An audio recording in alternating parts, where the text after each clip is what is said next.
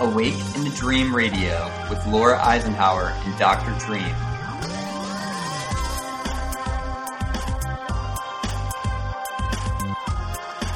Raising your frequency and expanding your consciousness, one guest at a time.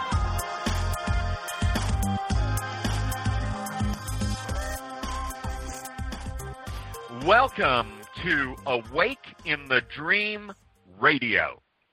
I am Dr. Dream. Today is Tuesday, September 3rd, in the wonderful year 2013, and my life partner, sacred union partner for this lifetime and many others, and our co-host, Laura Magdalene Eisenhower. Welcome to the show, everybody. Hey, Laura, how are you? I'm great. How are you, Dr. Dream? I'm doing fairly well. No complaints. In this moment right now, I really don't have a complaint at all. If I just keep finding myself in the moment, I think that I can do this all the time. Yes, because the moment is just that. It doesn't have to hold anything from anywhere else but the now. So good. Thank goodness. So lots of things have been going on. It's an interesting time right now, isn't it? Yeah. Once again, as it always is, an interesting time. But this particularly just feels even more interesting because it just keeps getting interesting. Is that a word? As far as just all this crazy stuff. You know, we get so much negative news all the time. But like as a collective, though, I feel like on a spirit level and on a heart level, there's always good news and more expansion and more unifying, despite all the negative sort of news with Syria and the radiation. There seems to be something that really counterbalances that which keeps growing, you know? Yeah, and I think it's growing like from the core of who we are as individuals and our hearts, and then connecting in the multiverse and creating this energetic. And so lots of beautiful things happening and lots of challenging things happening. In my own world with my mother's health and everything else, the last 3 weeks have not been the easiest, but we find the gems and the nuggets and the opportunities to connect with what is really the most important when we find ourselves right in the moment. So lots of stuff. So I'm wanting to get right into the astrology. I mean, seriously, the last 3 weeks have been incredibly trying for me. And so what do we have to look forward to, and what should I personally be prepared for? Well, I mean, you're just such an incredible son. I mean, you've just been going down to see your mother on a constant basis, and I just know it's been really difficult, and I just think you're amazing, and I know how grateful she is.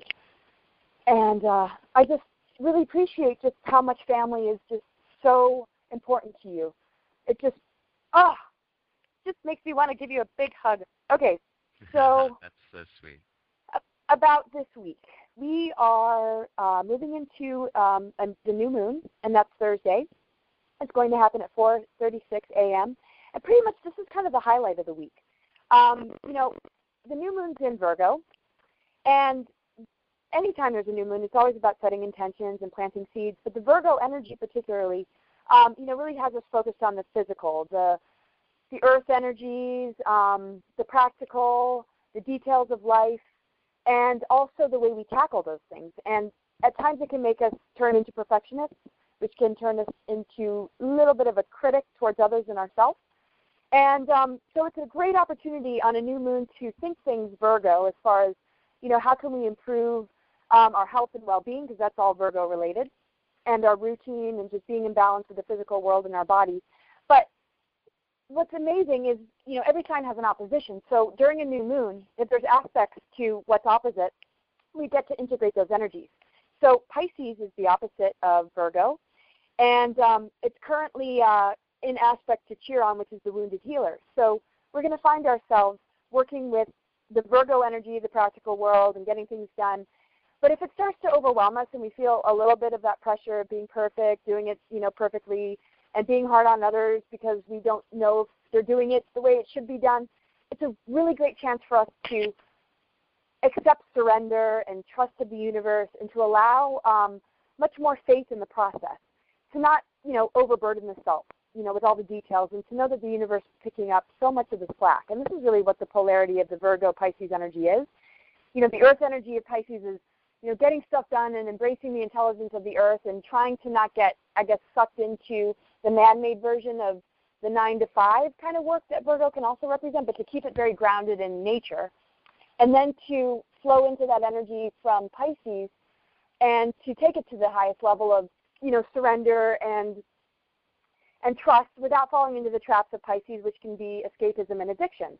So when we're functioning on the highest levels of this polarity, we're very grounded and practical, but we are very expansive and able to really be co-creative with the forces around us. So, for example, you're dealing with a lot of details, going down to see your mother, a lot of logistics perhaps, and we're shuffling the kids around. And so, at times for anybody, the details of life can become rather stressful. So this week is all about healing that aspect of ourselves that gets run down, overwhelmed, stressed, and that pressure of performing at that optimal level.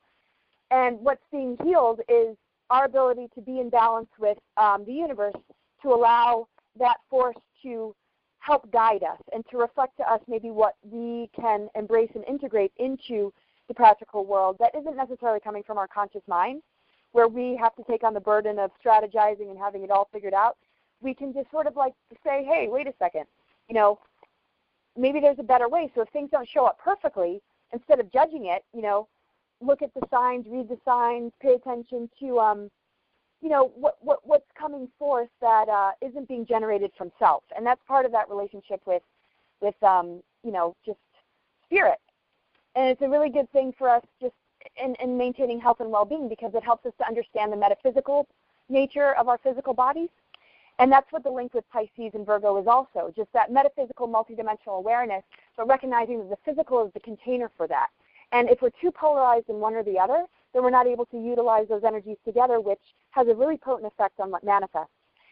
So that's really just the highlight of the week. It's healing where we might not have a whole lot of faith and where we're just feeling like, So if you're feeling, especially, while attending to your mother, that overwhelm, it's just a great chance to just, connect to spirit and just the larger picture and just connecting to her soul in the clarity of, spirit to spirit, soul to soul connection, and to let all the other stuff kind of, not be as heavy and as intense as it can be. If it starts to get to be too much, just pull the release valve and just let it all sort of diffuse and just give it to spirit and just ask spirit to, take up a lot of the hardship. And, just trust the flow and that whatever is showing up, good or bad, is necessary, and that there's not always going to be a whole lot that you can have control over. And so this goes for anybody. If you're dealing with a difficult situation and you feel that all the pressure is on you to make decisions and it gets to be too much, just let go and, allow just some of the magic to work, some of the synchronicities and some of the stuff that needs to be purged.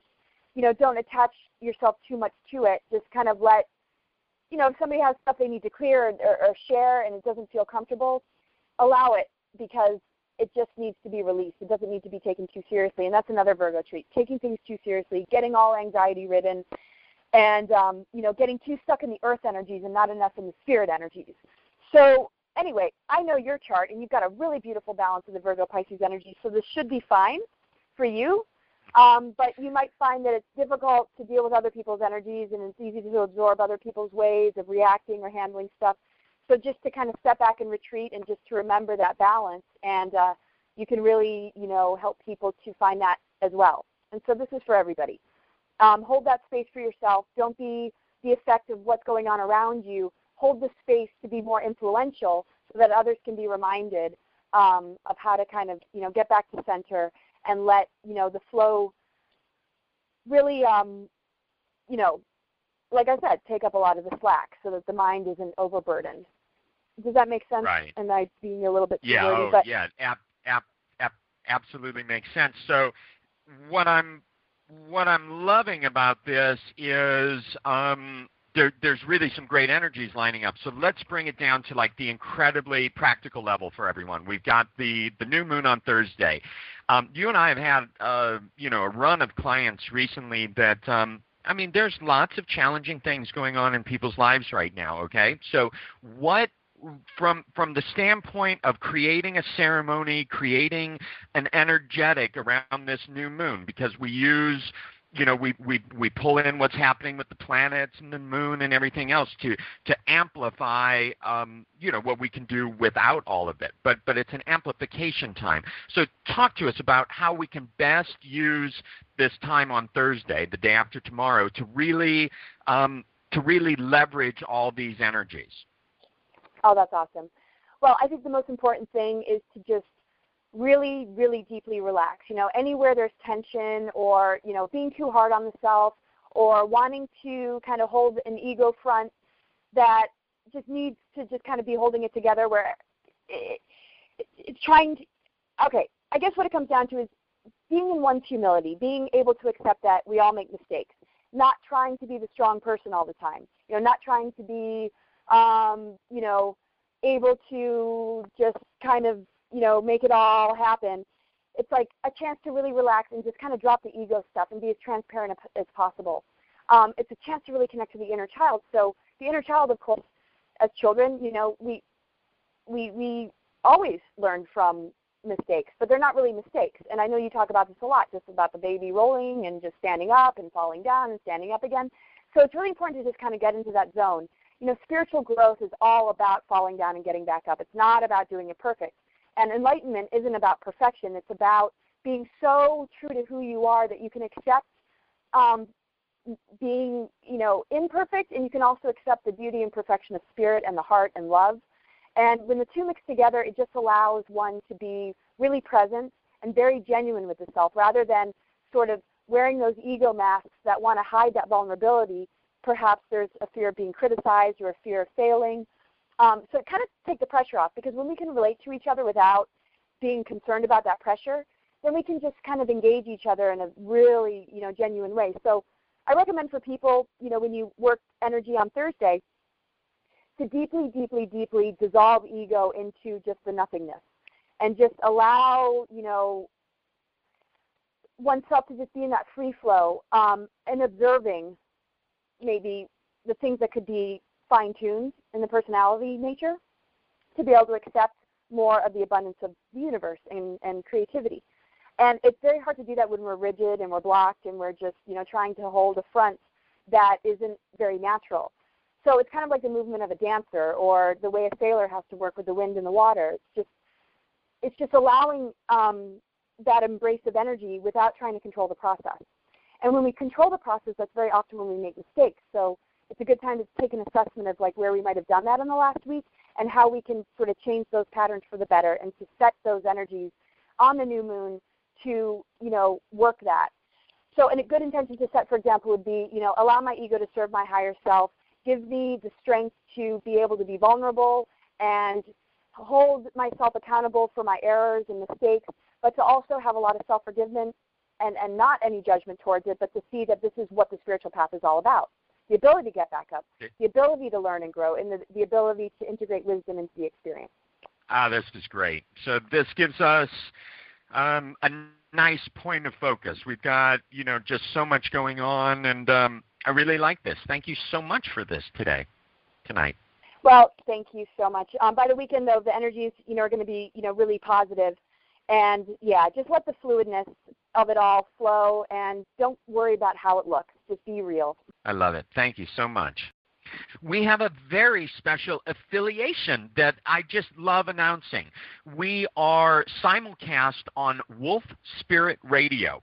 And this is Dave Corso, heads up the Wolf Spirit Pack. And the creed of the pack is survival, caring, protection, trust, and unconditional love. And I got to tell you, we're proud to be on Wolf Spirit Radio. Oh, my goodness. What an exciting evening we have in store right now with this guest, with our interview tonight. Our guest is Andrew Bartzis, And he's been an active healer and psychic reader for almost 20 years. He is an active medical intuitive and shaman with many talents in the spirit world. Andrew began his journey into spirituality at a very young age, and his early childhood life shaped the future person and beyond. It is through the exploration of childlike innocence that we learn to reclaim the full power of our purpose on this world. And Andrew is known as the Galactic Historian. He has the unique ability to read the Akashic Records live without using the method of a trance. And this ability provides direct answers to questions about the foundations of reality, our planetary and galactic heritage. The Akashic Record is read from a completely sacred, neutral point of view, and this is going to be fun to have Andrew explain how that works. He is linked to the Akashic Records of 20,000 other worlds, and his unique ability provides details about lost Earth history and so much more. He has read the history of Earth going back 54 million years when all of this began. He has the ability to shed light on and provide truth to once eluding mysteries. I mean, I can barely keep myself from asking a whole litany of questions right now, but I'd like to introduce Andrew. Are you with us, Andrew? Yes, I am. Hey, Dr. Dream and Laura. How are you guys doing today? Excellent. Laura, are you there? I am. It's so great to have you here, Andrew. And I'm just going to jump right in. And I'd like to just know a little bit about your background and how you got started working with the Akashic Records. And maybe just for listeners that don't really know what that is, what the Akashic Records are. Well, the Akashic Record is a recording of all sentient existence on this planet in the above, middle, and below timeline. The Akashic Records is stored in the crystalline records that starts in the core of our planet and works out. There's a crystalline network of mineral people and crystal people that are spread between every layer of rock, and every layer of rock represents a different layer of the Akashic Record. Each layer of the Akashic Record records a sentient race's existence. The actual Akashic Record literally records every past, present, and into the future lives, because Earth is the anchor of all sentience projections into this reality. The Earth is a dreamtime reality with many layers above and below it, so it is able to maintain the record of all vibratory beings who choose to come into this experiential reality, and it helps them understand during their life review process in the astral worlds what they have been doing in this world. Earth is also linked to many other worlds that are brother and sister worlds, so it can link itself to the other Akashic Records of other dream worlds so that beings here for this grand experience understand the totality of their being. When I was first exposed to the Akashic Records, I was 9 years old. I was at a baseball game, and bottom of the ninth inning, it was a tied game, and somebody hits a home run and our team wins. And at that point, I downloaded the records of all 80,000 people in the stadium. At that point, I knew I was different. It was a 2-week period where everything was very different for me. There was nobody I could explain any of this thing to. And there were some beings that came out of the hollow earth, and all they did was help me take what was in my mind and help download it into my cellular memory. That's where I began learning that this world is changing rapidly. This world's an experiential world. It's a reality-based world, and that the fundamental rules that we are told about the facade that we live on aren't necessarily a lie, but a set of belief structures, and those belief structures are what creates the experience, and the experience is being recorded to the Akashic Record. As I began to look through those 80,000 records that I'd instantly download, I had learned, even since the day I'd been born, anything within a few hundred feet of me, I had been grabbing the record and downloading it into my cellular memory for a very distinct purpose, known as the Galactic Historian. During this 2-week phase after the baseball game is where numerous entities came to me to make sure they understood that in the sacred neutral position, there is no polarity, none whatsoever. The information is the information, and it is within the sacred neutral heart and the expression, your connection to the earth, so that all sentience understands that there is a truth that has no polarity. And if there are beings out there that perceive truth as polarity, that is their charge to work with, and it is their experience to work through. my life has gone through the ups and downs and tumbles of a normal childhood to that of an abnormal childhood, being able to look at every person that I can see and see an absolutely, completely, 100% transparent person, past, present, and future lives, to link the Rubik's Cube of their equational existence in this experiential reality into the point of medical expressions that they are going through now, be it cancer that was represented, basal cell cancer, that is basal cell carcinoma cancer that on their forehead that represents a gunshot wound in World War I where they popped their head up in the trenches, or continuous throat problems representative from being hung during many issues. All of those are representative of the experiential pattern that one experiences in life, past and present. And all those things come to the surface each lifetime so that we may resolve karma or dharma or whatever you want to call it. And karma is one of those rules of the surface facade reality, as well as the original layers of reality. As I began exploring deeper and deeper and reading well over 10,000 people this lifetime, I've become adept at understanding the experiential patterns of beings from other worlds because they are heavily invested into our world. Our DNA has been modified, added to, changed. There's been timeline genocide wars that has completely erased the species of our world and replaced it by the skin suit DNA species of another world. And then instantaneously that species was erased and erased and erased. Until finally the period of over 10,000 races with timeline technology were all vying to be the first species of Earth because Earth was the great valuable piece. In the very beginning of our experiential realities, when I learned that Earth is meant to be a seventh dimensional galactic seed planet, its purpose is to spawn new DNA wisdom and then bring it out to brand new blank Akashic record worlds, so that new life may begin incarnating on new worlds, creating new experiences. And that is the value of Earth. And the value of the skin suit that you wear right now is the fact that it is a DNA skin suit that has more experiential reality functions to it than the vast majority of other skin suits out there. It is equivalent to the Porsche versus the Chevy Nova. So Andrew, this all sounds, like incredibly overwhelming almost. How does it work for you? You've got all this information, forwards, backwards, present, and multi-dimensional. What how do you keep it all together? It sounds like the kind of thing that could end up with a person in a padded room. You're absolutely right. And the first thing I learned a long time ago is you do not need to know everything.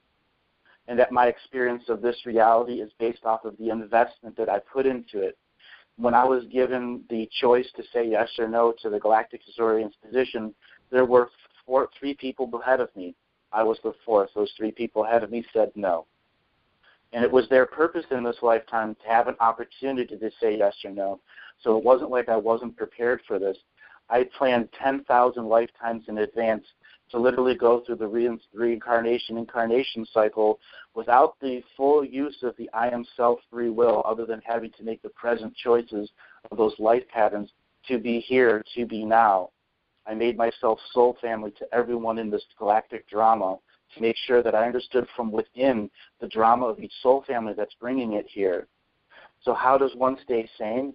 It's the scoping skills of being a psychic, when you don't take on the energies of others, when you remain at the sacred neutral, that the polarity of others does not stick to you, that you regularly heal yourself before you heal others. You regularly take care of the things that are you, that make the human you needs, sensuality, sexuality, companionship, friendships, reading books, doing all those things that still make the human experience, but balancing it with what the non-physical needs. There are times that I go to sleep here and I wake up somewhere else, and I could live 3 or 4 years over there and then wake up here and it's merely about 2 hours sleep. Managing that is not exactly difficult, honestly. It's about the people that are around me, and those people that are around me help me stay in focus and in balance, and they also help expand in the experience of what I'm going through. Recently I've been reading the timeline wars and timeline genocide, and having to experience timeline perceiving entities looking at me at a point in a paradox matrix which they do not understand. I've done the non-physical work, much like you and Laura have, that You need to maintain who you are in the mighty I Am Self presence. The co-creative, procreative you is the one here that makes the change in this world of change that we're going through. So remaining in that I Am presence with my full heart space, connected to the dream space of the earth and the ancestors that I'm representing in the spiritual court of equity, so I may read the Akashic record in a sacred neutral perspective. And that sacred neutral perspective is the key.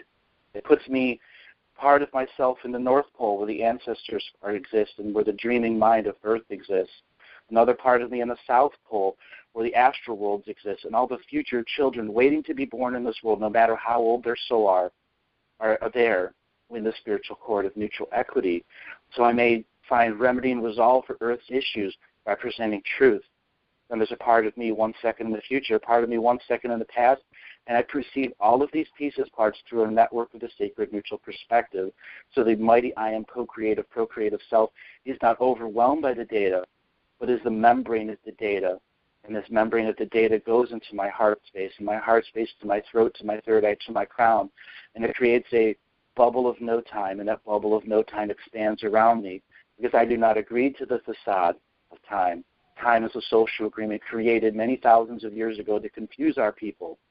And once I do not agree to time, the complete record of the sacred neutral of the Akashic records is available. And it is a matter of me translating to 3D human linguistics, no matter how limited the linguistics are, that my heart space is linked to all those descriptions I've just said. Wow. Just a quick follow-up on this one, Andrew. This title of Galactic Historian, are you the only one? I mean, you said there were 3 that turned it down before you. Are you the one? Currently, I am one. There are 2 others that are waiting to say yes, and all they need to do is finish their process of linking to the dream world of Earth. This is the time of activation. This is the time of opening. But to be linked to the dream time grid of Earth means you must go through Earth's dream world. You must go through the great awakening of the dream world, where there's a tremendous cleansing of those initial concepts that brought them into this experiential layer reality. Mine was being at a baseball stadium and downloading the records of 80,000 people. I'm aware of who the other 2 are, and they're within minutes of accepting, but within years of not accepting, because it is a multidimensional expression.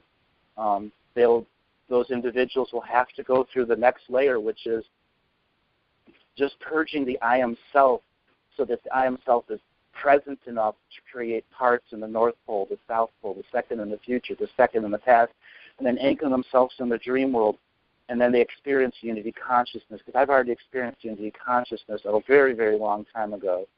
And once they get that microsecond of unity consciousness, they're able to reverse engineer the paradoxes they created by the I Am Self who was not fully aware of unity consciousness. And it's a big healing for those individuals. And one of the reasons I'm in Hawaii is to create special spaces that people that are going through that process and other processes that aren't galactic historian but have similar concepts to it, they'll be healers, thinkers, psychics, the greatest advanced souls that are here to awaken during this time and share their talents of education, knowledge, and wisdom and truth and heart space. And the place that I'm helping to create here with Larry Dozel and Sovereign Media is a space where these newly awakened people can find themselves, still be protected, go through the heart change, and then get back to their purpose of being on-air public figures, taking the shots of those people that deny the facade of realities. Wow. Quick one also here. Do you personally know the other 2, or you just know them through the Akashic record? I know them through the Akashic record and have experienced them in the dream world many, many, many, many times. There are times when in the dream world I could have anywhere between 10,000 and 100,000 people individually communicating to me in a mass college, and I'm also individually tutoring them at the same time. So there are times that the dream world for me is a massive intercommunication of mental sentience through a network of mass communications. So yes, I know them, who they are. And there are others that are being lined up afterwards because some of the vibratory changes in our reality realize that no one person can present the entire Akashic records and withstand the facade of realities beating down on that individual. So There will be more, but they must make that choice to go through the change and purge their heart space so the mighty I am co-creative, procreative self is fully present to deal with all of the new talents coming in. Wow. So what are your thoughts about the radiation we're dealing with and all the insults that we experience, like chemtrails? How do you feel that is either disrupting our process or is it just something to help us wake up? All right, chemtrails. Chemtrails' actual purpose is to create fear. Its second purpose is to modify CERN's ability to alter CERN, this Large Hadron Collider in France, to alter the nature of reality during timeline incursion events. So there are specific areas that are seeded because there's high energy vortexes that exist in areas that are affected by the weather patterns of Earth. So the presence that people think you're being poisoned by them, you are in one aspect because they want to create that fear in reality because they're able to mine that energy of fear from sacred geometry cities. The other part is to enhance timeline incursion scenarios where propaganda can be inserted in our timeline through these mass vortexes that are modified by CERN, by HAARP, and by the weather modification parts of the chemtrailing. So when you really look at it, it's reality modification is what it is. Right, and that applies to the radiation too then? Correct. Its purposeful is to create a very angry sentience in that area because there is sentience that is always radiating there, and once it gets angry, they can hit it with the heart that makes it like if you activate an adrenal gland in a human, it goes even activer. And then they're able to literally rip some of that sentience out and create a dimensional rift and insert a timeline incursion device that can insert etheric broadcasting propaganda waves direct into our atmosphere, which is when you're trying to, let's say, astrally project out this world, you have to go through that layer of propaganda. Or if you're trying to return, or if you're a species coming from another planet, you literally have to go through that membrane of etheric propaganda, and that's done on purpose.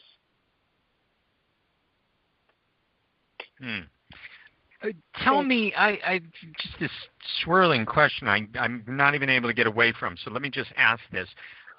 You talked about tapping into the future through the Akashic Records, and so my question then revolves around what role does free will play in that? And I get that time is this kind of odd construct, but are what you're seeing for the future, is it an actual future or is it a possible future? And how does free will play in?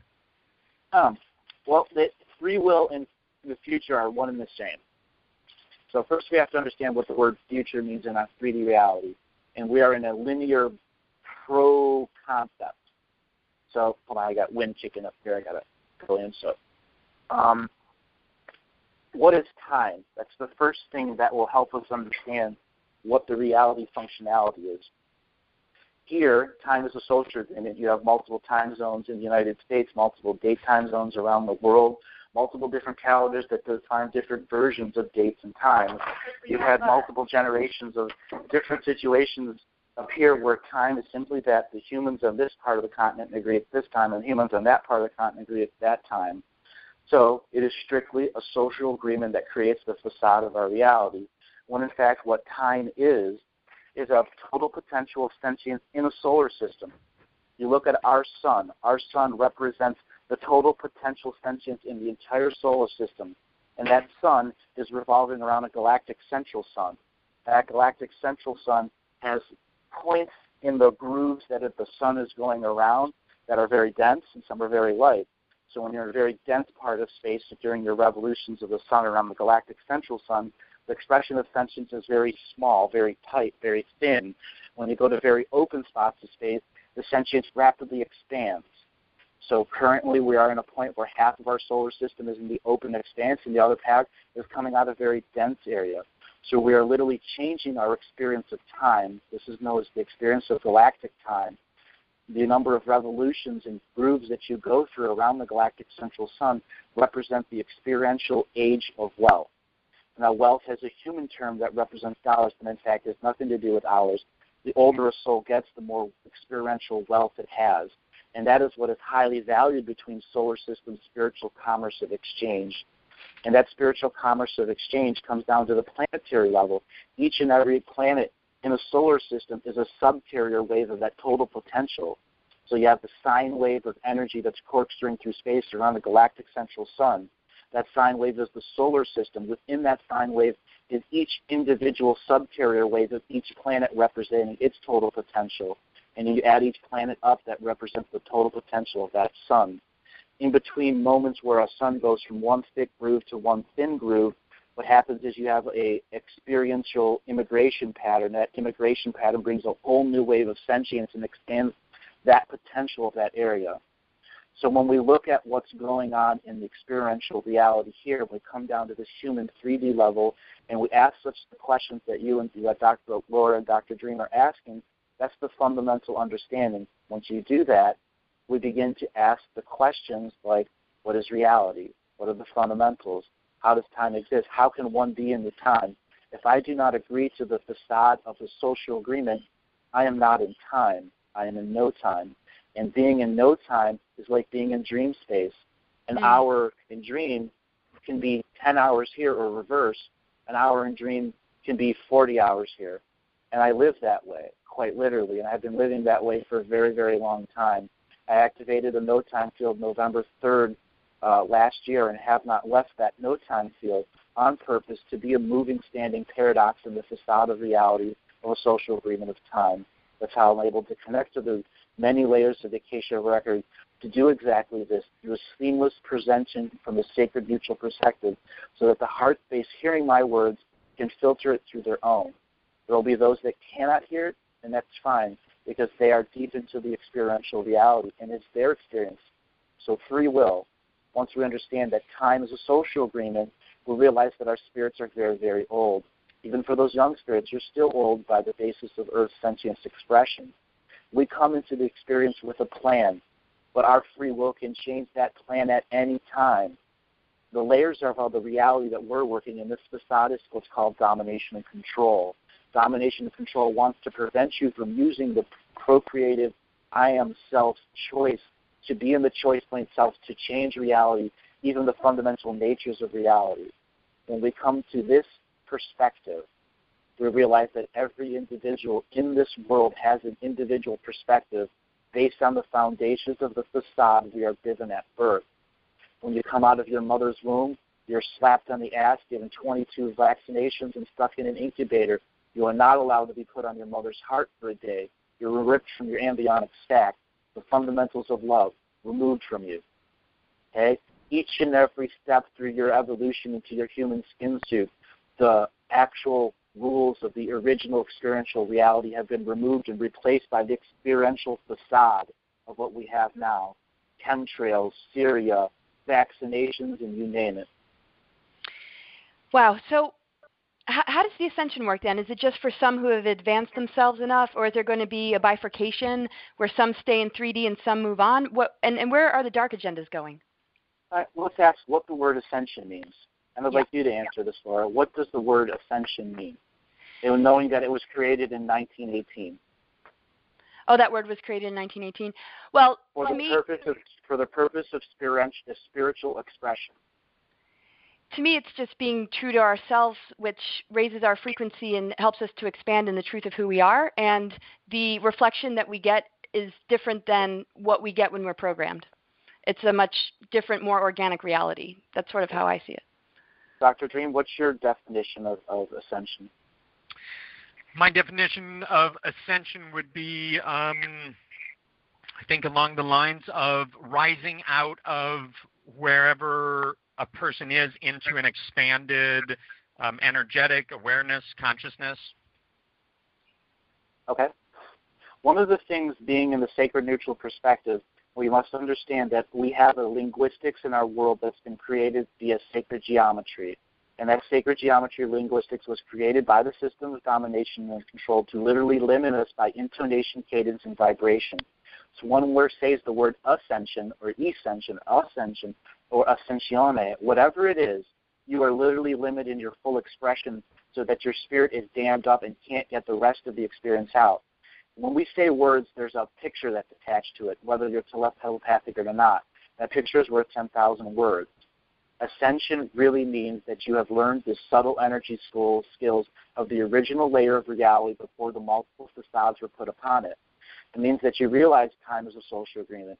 You realize you can change your experience anytime. You realize that you have free will, and that the basic subtle energy skills of if you want to leave this world or if you want to stay in this world, you can manifest your body in such a way that the reality cannot interact with it until you set up the rules of how it interacts with you. So yes, ascension does changing your vibration, but also means telling the reality, which is the dream grid of Earth, how you want to experience. We always determine the difficulty level of our experience. Right now, we are set on the automatic control of hardcore. For those that are video gamers, you can set it on easy mode, but it requires the use of the subtle energy skills, learning something like Qi, martial arts, a spiritual expression, art, painting, golf, something that is separate of the reality where the natural innocence of the child can come forth and allow you to experience that no-time event so that the full experiential you is in charge of the mighty I Am Self who makes the choice points of free will in a sovereign state linked to the dream grid of Earth and not the dream grid of the facade, which uses sacred geometry cities to trap you in a dream catcher-like scenario so they continuously mine your energy to maintain the facade. So let's talk about this. I mean, we're talking about draining energy. One of the things that I've been watching in the last couple of days is this increased focus on what's happened at Fukushima. I'm seeing lots of incredibly fear-based information coming out, boiling water, all this stuff that supposedly has happened there. What are we to do with that information? How is that to affect us? And just as embodied humans that are doing the best we can to make it in and around and through this experience, how are we to look at all this? Well, let's look at Fukushima and Syria as the same subject. Okay? I experienced this world very different. As you guys can see in the first 30 minutes of this interview, I'm in a complete flow. And this flow is going to help find the expression of what Fukushima and what Syria is. Syria is an expression of war, and it's war coming to an end because there's a womb chakra, WOMB, that is the creating sentience of the original purpose of Earth to create brand new DNA strands that can be spread out to blank Akashic record worlds. And there was a long time ago that when Earth was under domination control by a different group of reality controllers that were creating war-based DNA skin suits to go out there and capture other worlds and put them in domination and control. What's under Fukushima is the exact same thing. The reason there's a nuclear expression there is because those womb chakras are waking up, and when they do, everybody in those local realities will be linked directly to Mother Earth's procreative womb, and they will go through the experiential change before the rest of our world does, because they are the ones that need the greatest healing within inside the nurturing nature of the womb of the Earth Mother. It is a fear-based, war-based facade cap on top of those wombs so that a new reality cannot be birthed through those womb areas. Wow. So I'm just like, wow, this is incredible. But a lot of people do talk about like a bifurcation, a splitting off, sort of the wheat from the chaff, with those remaining and those moving on to another experience. Where do those dark agendas continue to play out, and like what does that look like for people that aren't able to get out of the programming? Good question. Well, let's not really worry about the dark. This is something I've said for a very, very, very long time, on air many times. The vast majority of the dark entities gave up just after 2009. 80% of them, in fact. What we're dealing with now is a light worker organization that is near dictatorship and is out there assassinating dark entities who are literally putting up the white flag of surrender to the Prime Creator. All right? There are many, many, many dark beings that were contracted to be here part of the experience, and there are many light entities too. There was a mass investment of light entities from multiple universes to help bring the timeline genocide wars to an end. And now it is the light entities that are actually holding us back because there's going to be a revelation of truth that they've been working with the dark entities in such a way that they don't want this experience to change, that they like it. So in reality, it isn't about the dark agenda anymore. It's about the light agenda that's holding us back, a light dictatorship. Honestly, and I know that's tough for some people to understand, and I've experienced the backlash from it before, but we need to understand that there are light workers in an industry in this world of materialism, consumerism, that are healing people that are not healed themselves. And that's the greatest violation of free will. Those light workers out there those light warriors out there that are from other realities coming here and influencing people through various mediums and channels and instigating fear, working with the facade of the reality, they're the ones we have to look at now. They're the ones. Right. Yes, the dark that haven't given up are bad. And yes, we will have to tear the power out of their cold, dead hands. And it will not be easy. And it will require unity consciousness coming together in expression of love, compassion, and forgiveness that is so powerful. No matter what technology or spiritual expression they have, they will be removed from this universe and be put in another universe through forced deportation so that they can have their experience somewhere else. And that it goes for those same light beings that are 1, 2, or 3 degrees of separation who believed that non-interference was the way to let the micro evolve through these timeline genocide scenarios, when in fact Prime Creator was saying, you beings 1 degree, 2 degrees, and 3 degrees of separation, manage the micro, show compassion, love, and forgiveness, but they chose non-interference and made us at the lowest levels choose our free will at such a high experiential level that would be forced through evolution. And you cannot force evolution on any being. And that's what the final process here is, realizing how much forced evolution there was by higher vibratory beings, both light and dark. Now, Andrew, speak to us a little more about this, because I was just kind of getting a little lost in there. What, we're all in, as far as I can tell, all embodied humans are in some phase, some part of the process of healing themselves. Now, we're seeing lots of light workers coming out of the woodwork now and really stepping up to help people. But certainly, so I'm missing maybe, are you talking about this sort of rush of people that are looking for meaning in their lives and trying to see how they can help people even though they're not fully healed? Or is there something else that I'm missing in this discussion? No, there's something else. These are the ones that have already been around 15, 20 years. And these are the ones, an example, you have a psychic that only talks about dating. And in reality, they're not really a psychic anymore. They're just using their brain. They're not using their heart space. A body worker that, say, has been doing it for 10 years and has a horrible relationship with their boyfriend or girlfriend and brings that energy into the massage. And they're completely unaware that they're transferring that energy to a brand new person who's looking for healing. I can go on and on and on in that description, but that's the industry that was created by positive light workers from other realities that were coming here and literally going, we have to throw the kitchen sink in. Well, not only did they throw the kitchen sink in from 50 or 100 million other worlds, they threw the kitchen sink in from other universes that changed the fundamental experience of individuals here, which broke their expression of free will. So what's the solution to this piece right here? People returning to the natural dreamtime grid of Earth, which is in the North Pole of the Aurora Borealis. That's the first thing. When you go to sleep at night, get the image of the Aurora Borealis in your mind and project yourself there. That's the true dream space of Earth. That's where you begin to find the first sparks of unity consciousness. Second thing is you have to begin to remove your contracts with the system of domination and control. If you go to my website, andrewbartzis.com, BARTZIS.com, and you go to the button that says Contract Removal, you'll see a series of documents that help you, the I Am Mighty Present Self, say out loud to this reality, I do not consent to domination and control. I do not consent to a variety of things that create the facade. When the I Am Present Self says that, you go through the experiential change of reality saying, this is the facade, and it's your awakening process to accept what the facade is. Each individual experiences it differently.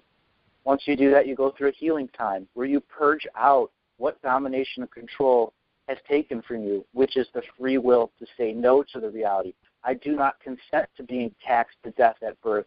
I do not consent to babies coming into this world and not being taught love. I do not consent to poverty worldwide. I do not consent to a third world. I consent to unity consciousness. When we began expressing that on the fundamental layers when we wake up and during the day, we can change this reality as an individual's beginning the experience of unity consciousness. The next thing is pick up a healing skill. Anything from Qigong to Reiki to hands-on healing. Heal yourself before you heal others. There are so many things out there that change the nature of our reality in such a way that we don't heal ourselves.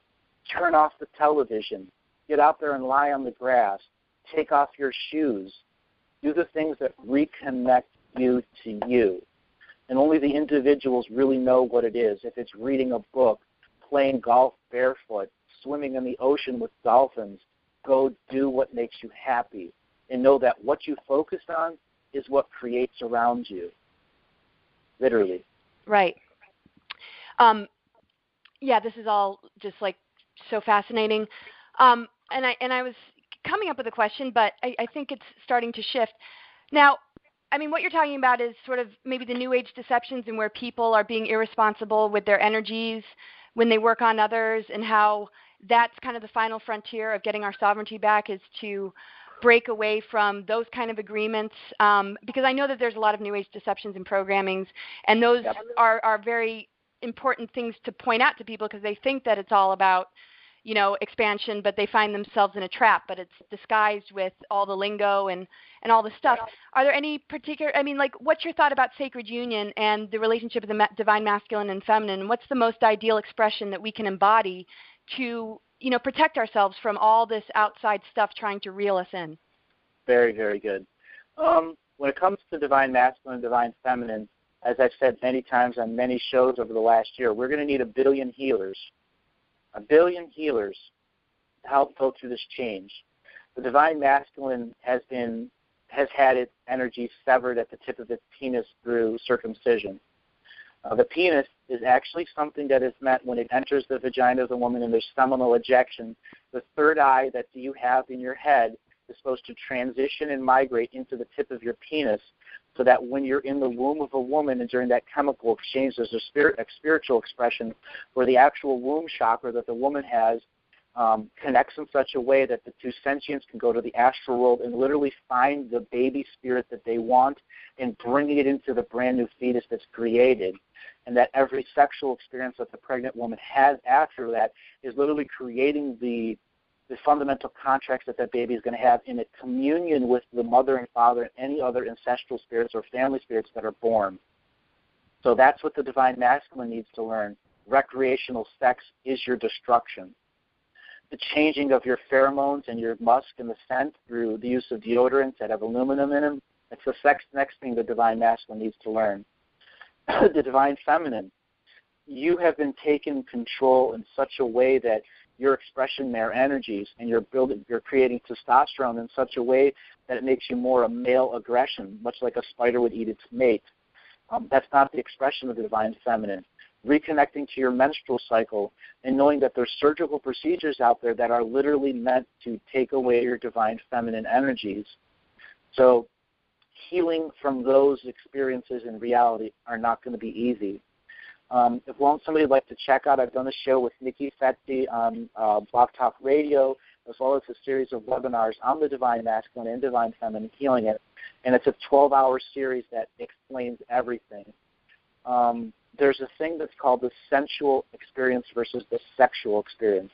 That is going to be the most vital thing of all subtle energy skills that all human beings are going to have to learn. You can have a sensual exchange of energy that has no sexual expression and can heal an individual rapidly and with true heart space other than the recreational sexual experience. When one can create a sensual experience, it does not allow the sexual energy to override, but allows the sense of touch to be expressed. When a man touches a woman, there is an exchange of energy, and the woman guides the energy so that the hand that's being moved by the man is being guided in a telepathic representation of the energies exchanged on the surface of the skin. And it doesn't matter if you're gay or bi or lesbian, you are still a human being with the fundamental rules of essential experience. And essential experience is the exchange of heart-based love, not sexual love from the sexual organs and the sexual energies. And the sensual experience is what will lead into true sexual experiences that heal the divine masculine and divine feminine in such a way that they can break a lot of the reality programs that they've had. Thank wow, you. I love that. That's awesome.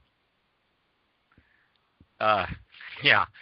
So you're really something, Andrew. I normally I'm a little more in the flow, but I'm so almost entranced with your answers and everything, and I just really want to honor you for that.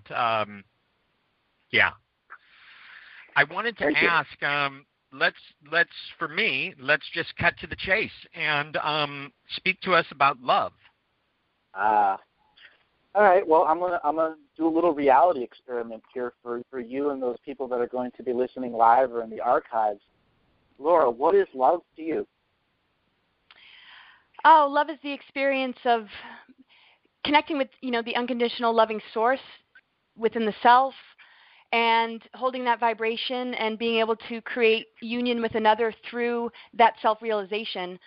I think that, love has to come first, from the self, from embracing the self with no judgment, and that we are, basically that's our truth, is that we are love, and everything else, I don't want to say it's a test, but it leads us to see what isn't love to be able to return. And love to me is just the natural expression of energy that we all have access to, and it can only be blocked, or deception and manipulation can only cause that illusion of separation from love. But it's a constant, and it's the truth of, I think, who we are.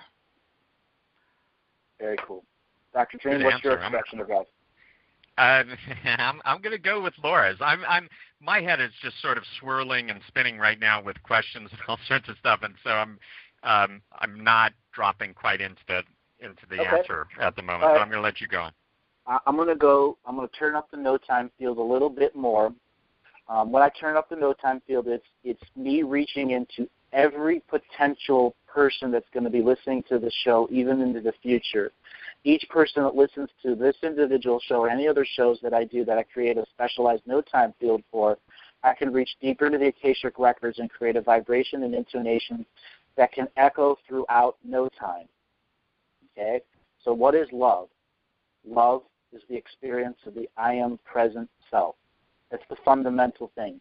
Without love, you cannot come into the fundamental rules of Earth's reality. Love is the universal expression of experience. So when a soul comes to this reality, they must come from the experience of love. What is love? Love is really gravity that creates sentience, that creates migration patterns, that creates the swirling pattern of the galactic systems or the intergalactic or interuniversal systems of exchange we have. Love is what bonds people into soul families, into soul groups, into twin flames, so that the experience of this universal reality is expanded and not contracted. Love is what it is. It is the experience. And in this particular reality, love is the foundational rule that they try to change. Love is mother and father. Love is earth. Love is Gaia. Love is the wind, the ocean, the rain, the moving of the seasons and the passing of the stars. All of that is an expression of love. And when we choose to live on this world in full love expression, domination and control has no place in it here. Love is the I am present self saying, I want to experience the full richness of the reality with soul family in communion with this earth, so that this reality experience is the perfection of existence, so that we may take this perfection of existence to the rest of the universe and share its message. Love conquers all. That just gave me the goosebumps, just the whole thing. I love it. So maybe we could just talk about, evil. How would we define evil then? Very, very good question to follow up. So what is good and evil? And I'll go here for a second. I look at it as polarity. Okay? Polarity is I'm in the sacred neutral. So to the left of polarity is good and to the right of polarity is evil.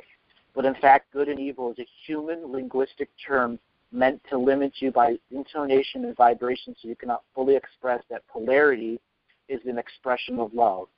Evil is love in a different form. It's saying, I cannot accept love.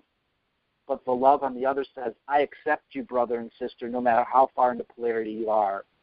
And the neutral position says, brothers and sisters, let's come together in communion and figure out where the separation of existence is.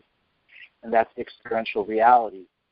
When one falls into polarity, be it good or evil, you can go down the path of light and all of a sudden literally flip and be evil. You can go down the path of evil to the point where your polarity of expression for this reality literally flips you into love. And we see this throughout people's growing lives all the time. They're angry one moment and flip to the light the next moment. And that's how polarity is affecting us. The total potential of sentience on our planet is constantly in rapid change, and the expression of good and evil is being dominated and controlled by the propaganda that's being expressed to us, when in fact it isn't about good or evil. If you look to the Bible, that's the war between light and darkness, which is expressed on the mythological expression which they brought here, which is propaganda. But not everything in the Bible is propaganda. There needed to be good entities and good beings represented in that system.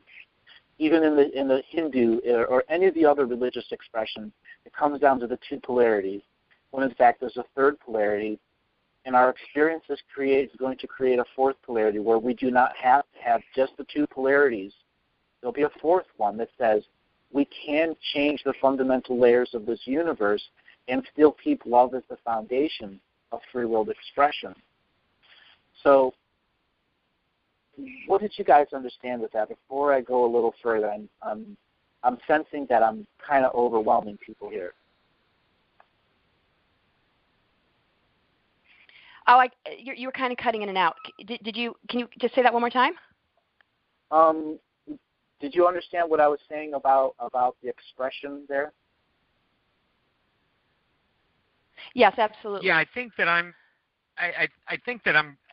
getting it. You know, it's just your perspective. I'm loving it, and it's definitely resonating. But what's interesting is I'm watching and being the observer of my mind. There are points where it just gets it's too expansive for how fast my mind is expanding into your languaging and perspective of all this. And so I'm finding this, truly fascinating. Well, as I said, I turned up the no time field, and I have to be very, very careful when I do turn up the no time field, because I'm creating vibration and intonation with a sacred geometry language that's meant to limit intonation and vibration.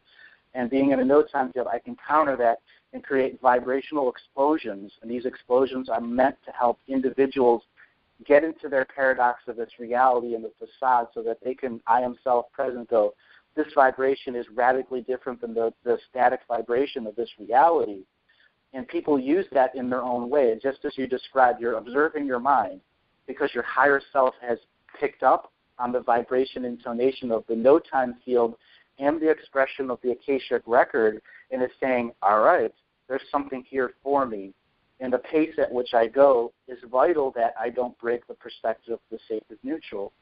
So when I do shows like this or shows with other high vibrational beings like Teal Scott or Nikki Fetzi, I'm capable of turning the no time field up at such a point where I'm not literally talking to the audience anymore. I'm talking to all the non-physical entities that are observing this experiential reality. And for a moment there, I was speaking to the spirit guides of both Dr. Dream, Laura Eisenhower, everyone that's going to be listening to this show in the archives, because it is those layers of reality that need to be healed too, because they've been trying and trying and trying for so long and for so hard to get through the facade layers that they've had to literally risk their experience in their neutrality or their polarity to get through to us. So they need healing just as much. Mm-hmm. Now, Andrew, I'd like for you to expand a little bit about the sacred neutral point of view. And is that available to everyone, or is this part of your agreement as galactic historian? It is available to everyone. And that's the kicker about this reality. They erased it from the existence by taking away the storytellers or the people that hold the history, the oral historians, the removal of the indigenous peoples throughout the world was done on purpose, okay? So that they could conquer each of the local realities and bring us into a disunity-layered reality. By removing our oral historians, they removed the teachings of how to find the sacred neutral expression through your local culture. And that's connecting to the dream time of your people. Go ahead. I'm sorry to interrupt, I really am, but quick point of clarity. Who are they in this scenario? The system of domination and control, the light entities and dark entities are in the battle for reality control, the experience, because there's supposed to be a graduating timeline. That graduating timelines are those beings that have come here and completed all of their experiential contracts with the Earth Mother and are waiting to return to their home worlds so that they can share their expression here. And there's a group of multidimensional beings, quite a few of them, who do not want this world to change, who do not want a graduating timeline because they want to continue here and continue to sell our DNA like Walmart to other species. Quite literally, I know you guys talked about how our DNA is so vital and valuable.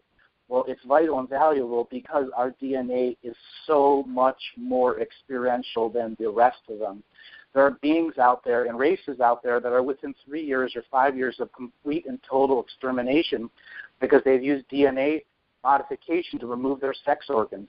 They can't have children anymore, and they need us so that they can have children again. When they remove their sex organs, they remove the tree of life and the natural spiritual commerce and exchange between soul families. So all they could do was find limited young souls and force them into DNA bodies that don't want the experience. Therefore, they die early.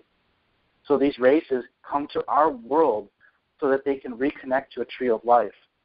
And the system of domination and control that's here isn't unified. It's 1,000 different races all vying for single control of the reality. So they is a bunch of them, the people that do not want us to awaken into our true selves. So why don't they want to be integrated into love, and where are they in the whole scheme of having a part in the love that we all hold, and why the intrusiveness without wanting to be expanded back into source? That's a really good question, and it comes down to ego. Ego can exist in a sixth-dimensional being or a seventh-dimensional being.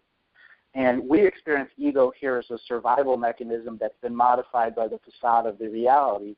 But when you look at a sixth-dimensional being or fifth-dimensional being that still has a physical body, that's not connected to a tree of life, that can live 80,000 years and never experience the birth of a child, how's that being's reality different? Never the experience of a mother and father. The only thing that you create is a teenage kid that comes out pre-programmed.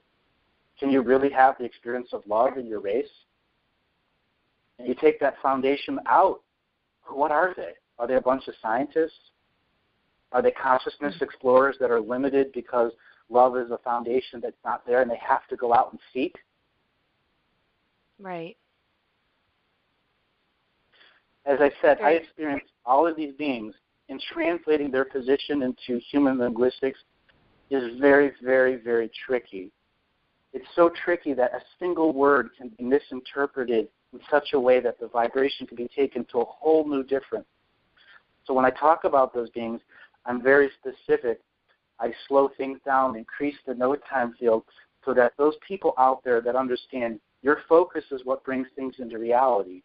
These beings that are in control, you don't have to agree to them. Quite literally, your I am present self can say, I do not consent, and they have no power over you.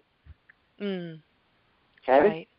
And that's what the awakening is saying, I do not consent to the facade of the out. I do not consent to domination and control. I am a love-based being on earth, and the fundamental rules of our reality are what I accept. I do not accept imported ideas from other sentients that do not understand the foundations of love. Right. So it doesn't take a whole lot for us as embodied humans to step into our empowered selves. Is that what I'm hearing? Not at all. It is so simple that in 100 years when we look back on this time, we're going to going, my God, how did we survive? How do we not see the most obvious things in front of us? Oh my gosh, I love it so much, because it is just, really so simple.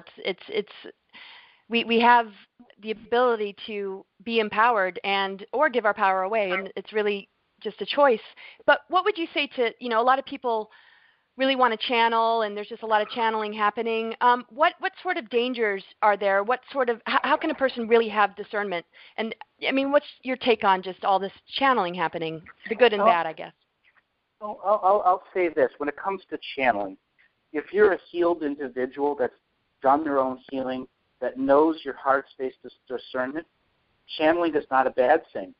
But what is a bad thing is there's parts of our reality that are meant to trap you as a channel, and enlightenment traps. Light beings and dark beings who want this static reality so they can finish their karmic resolution on the macro scale, and they don't give a damn about our free will if we have to do another 1,000 years in it, because they're the macro and we're the micro. So channeling, what does that really mean? It means you are opening yourself up to the energies of another entity. Are you allowing that entity to take over you? Well, if you are changing your experience of reality and giving that being the experience here. That is not a bad thing unless you understand the true heart space of that being. Question it. Ask it where it's from. Ask it what its true name is. If it cannot answer those things, tell it to go away. And if it continues to return and doesn't answer those fundamental questions of who are you, where are you a love-based entity, tell it to go away. When it begins to answer those fundamental questions that you need to identify who and what it is, then begin communication. But I advise you to use your cell phone recorder. Ask questions so that the question is played off your cell phone, and then you record again your answer. So there's a stop, start, stop, start, stop, start.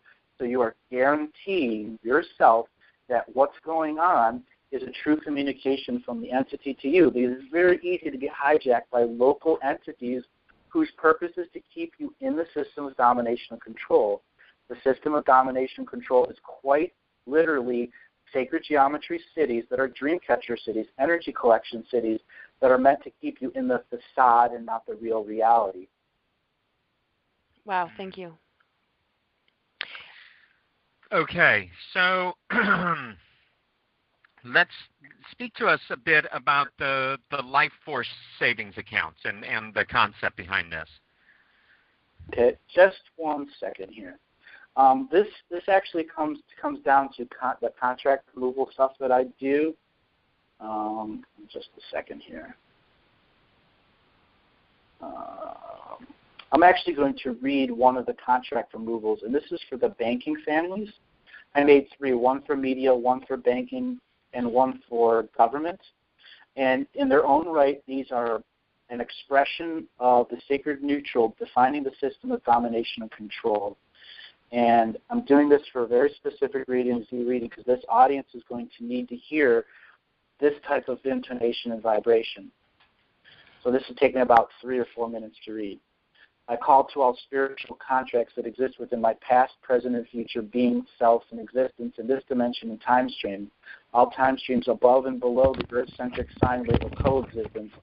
At this exact moment, in the ever-present co-creative moment, I summon all DNA lineage ancestors to create a unified, proper spiritual cord of equity so I may find remedy and resolve with all contracts that have been inserted fine print during the pre-birth and birth process. I call the 4 elements, air, earth, water, and fire. I call forth the spiritual cord of equity with all ancestors in union with the migration patterns of all soul families incarnating on Earth Mother. I call the primary ancestor spirits of Earth Mother to come to the spiritual cord of equity to hold space for the reading and removal of all contracts dealing with the energetic exchange of value systems.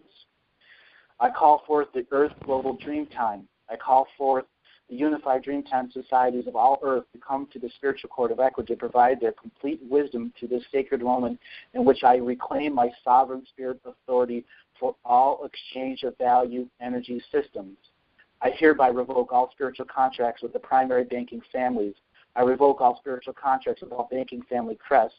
I revoke and remove and dissolve all banking family trusts that use my name as a number for energy harvesting. I revoke all assumed rights used by DNA-based kingships, lordships, or manor rule contracts that function within all banking families. I hereby state I do not consent to the rule by the few. I do not consent to the rule by the banking families. I do not consent with the assumed authority of the banking families funding the free court system. I revoke all rights, privileges, and rules created by the family crest-based or DNA lineage-based banking families to dominate and control the free court system. I hereby revoke all spiritual contracts that define the banking system as being intertwined with my free will. I revoke all fine print within all of my soul contracts, past, present, and future, that deal with any banking system as a 3D matrix debt collection or energy harvesting system. I demand the instant repayment of all energy and 3D matrix representations of value. I do not consent to the use of corrupt courts as a means of judgment. I revoke all rights of 3D-based courts, assumptions of power with any 3D exchange for value systems created for the follies of the banking families. I hereby revoke all consent of ink-based, web-based, energy-based signature harvesting systems. I revoke all rights to use my 3D matrix signature to represent me in any court system, spiritual or 3D matrix. I do not consent to the use of my soul contracts as a means of energy harvesting from any of the primary banking systems created by the primary soul contract holding banking families. I revoke all rights to use my name in any form of banking family coat of arms contracts. I demand the instant and permanent erasure of all signatures used to represent me in any of the banking exchange for value systems. I do not consent to the use of my life force or any exchange for value banking system that is not completely transparent with all transactions, spiritual or 3D. I hereby state that all bank-based buildings using sacred geometry have no power over my sovereign free will. I hereby revoke all spiritual contracts with all banking systems that use sacred geometry as a means of energy harvesting or a tool for domination and control. I revoke all rights, privileges, assumptions with all buildings that use sacred geometry as fine print soul contract enforcement systems. I do not consent to any sacred geometry building to house, hold, or transfer any of my life force to any banking system on all of Earth's timelines and coexisting dimensions. I hereby revoke all spiritual contracts with all sacred geometry systems that use my life force without direct consent from me and all of my soul family ancestors in complete agreement. I revoke all rights, assumptions, and rules that create a new sacred geometry banking system. I hereby declare that all banking families and systems are now banished from operating in secret, covert, or overt ways to harvest my energy in any way, shape, or form. I hereby declare that Earth Mother is now in dominion with me for all energy exchange for value systems. I call forth all ancestors to honor this reading of my free will and to enter into the Earth Akashic record for all sentient kind to understand our freedom comes with the use of our free will at all times. Wow. Wow. So talk to us about the. I went right to your site and found all this, and I've loved it, and I've been spending days looking at it. You read it once. You read it once a day. You read it 10 times a day. What does it take to really remove these spiritual contracts? It requires you being in the I am present self with all of your heart space expressing it. There'll be many people that can read it once and have a massive reality change. There are others that need to read it daily because the reality has a strong hold over them. When you first read it, what did you experience? Or when I was reading it? I mean, I felt a resonance in what was being said, and it I was drawn to, after this call. I mean, I've gone through and read these. I haven't read them aloud. I haven't, really fully centered myself in the process. I was just doing my research on you. So at this point, my choice is print this out, have it with me, and start going through it and see what I'm feeling as I'm doing it. And then add to it, create it. That is my expression, and I encourage people to expand on it many-fold. Put your signature of energy into it. When the first 3 paragraphs of that describe a spiritual court of equity. That is a fundamental rule of this reality, that you can create a spiritual court of equity with all your ancestors present, so you may find remedy and resolve with whatever the reality is causing an issue with you. You get that at birth as a right on this planet. The rest of it is describing the system of domination control and how you do not consent to it. I made it that long so that people understand how deep the banking system goes into our soul contract, into our soul. They want money to be our exchange of energy to support the system. When you remove yourself from energy of exchange for value, the system cannot use you. Yeah. I mean, I really got a lot out of hearing that. It was just an incredible feeling of relief and just like very thorough, which I really liked. But here's my question. Now, if we called all our power back, or if enough of us called our power back as a humanity, would that play a part in dismantling the negative technologies which seem to run on free energy and like the chi of the environment and the prana of the earth? If we Absolutely. Yeah, great. Honestly, I'll say this. This can end tomorrow. This can end in 1 second from now when we begin to remove our energy from the system in semi-amounts of mass. If 2.5 million people did it in a single day, the system would shrink by 1%. And then it would not be able to use our energy at that same level because the system right now is literally using fear and propaganda right now to keep us static so we don't change. It has to react to us. The system can never act. It can only react. Okay? And it has programs that are built into it. And those programs filter down through the membranes of reality to manipulate through puppetry the individuals and government through energy to create the reaction to a change in society or culture. So when you see that, a contract removal like this, or if somebody creates their own and is to spread it in such a way that people regularly use it, the system can't literally affect the individual like you from printing it out or writing their own and saying it every day. You know, if you went in front of the Federal Reserve with 10,000 people and started reading that out loud, or one that was specifically meant to be read out loud in front of the Federal Reserve that takes the history of the Federal Reserve and removes all spiritual energy from it, think of how much reality could change from just those 10,000 people focusing. Mm-hmm. Absolutely. And that's where just our power really lies, is doing these kind of things. What can you speak about, like implants, or when somebody's getting artificial telepathy, or they're being implanted with memories of past lives that aren't genuine? Does this sort of thing address those kind of contracts that can really steer a person into belief? Oh, yeah. Yeah. Oh, yeah. You can write one specifically for etheric or implanted technology from on-world or off-world. It requires you being in the I am self. That means I'm going to do a meditation, a chi exercise, something that brings me into my full power, and then I'm going to read that out loud with as much power and heart space as you can, and you will feel those implants struggle, because there is an etheric energy system that keeps them in reality. Okay? There has been rules that have been added to facades so they can put implants on us. All right? Think of a person building a house that runs out of money, and there's drywall in one room and bare walls on another, and they want to go live in the room with bare walls, and all they got is scrap wood left. That's what they're doing with this reality right now. It's taking all the scraps and filling in the walls.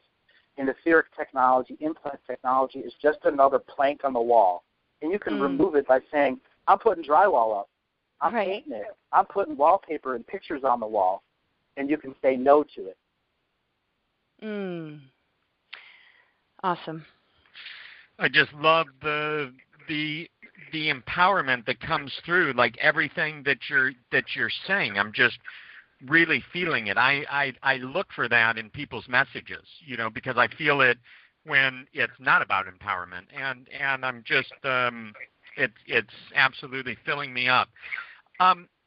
Andrew, speak to us about Dreamtime societies. The role that they've played in the past, but the role that they're playing right now, and maybe how that's different, and is it available for any of us to pop in as the dreamers in the Dreamtime societies, or is that something that's already set? Everyone has access to Dreamtime societies.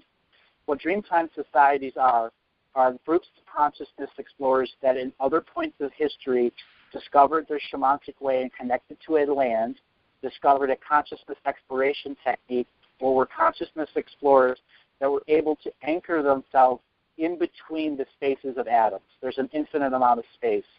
Hollow Earth or the Agarthan network is that concept and expression.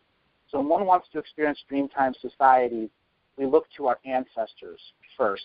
You look at the skin suit you're in, you look at your mother and father, you look at their mother and father, their great-grandfathers, their great-grandmothers, and realize that you incarnated into a DNA lineage that is very old.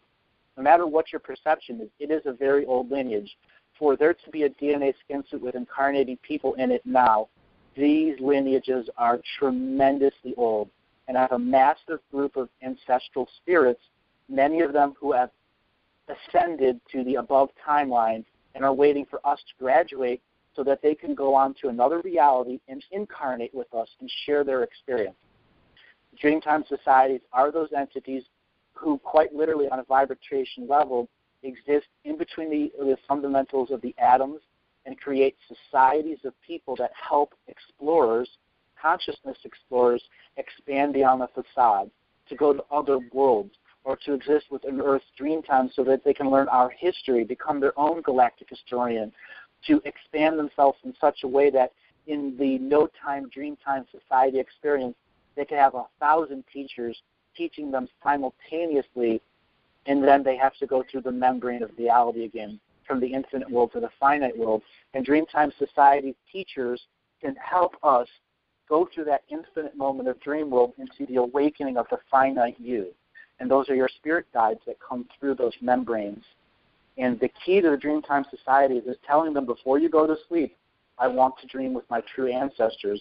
I do not want to dream in the sacred geometry cities of domination and control. I want to go to the North Pole of the Aurora Borealis where all of my ancestors are in communion and coexistence, waiting for our expression of experience. So we may commune and find union in the expression of the infinity so the finite you may change the rules around you. Wow.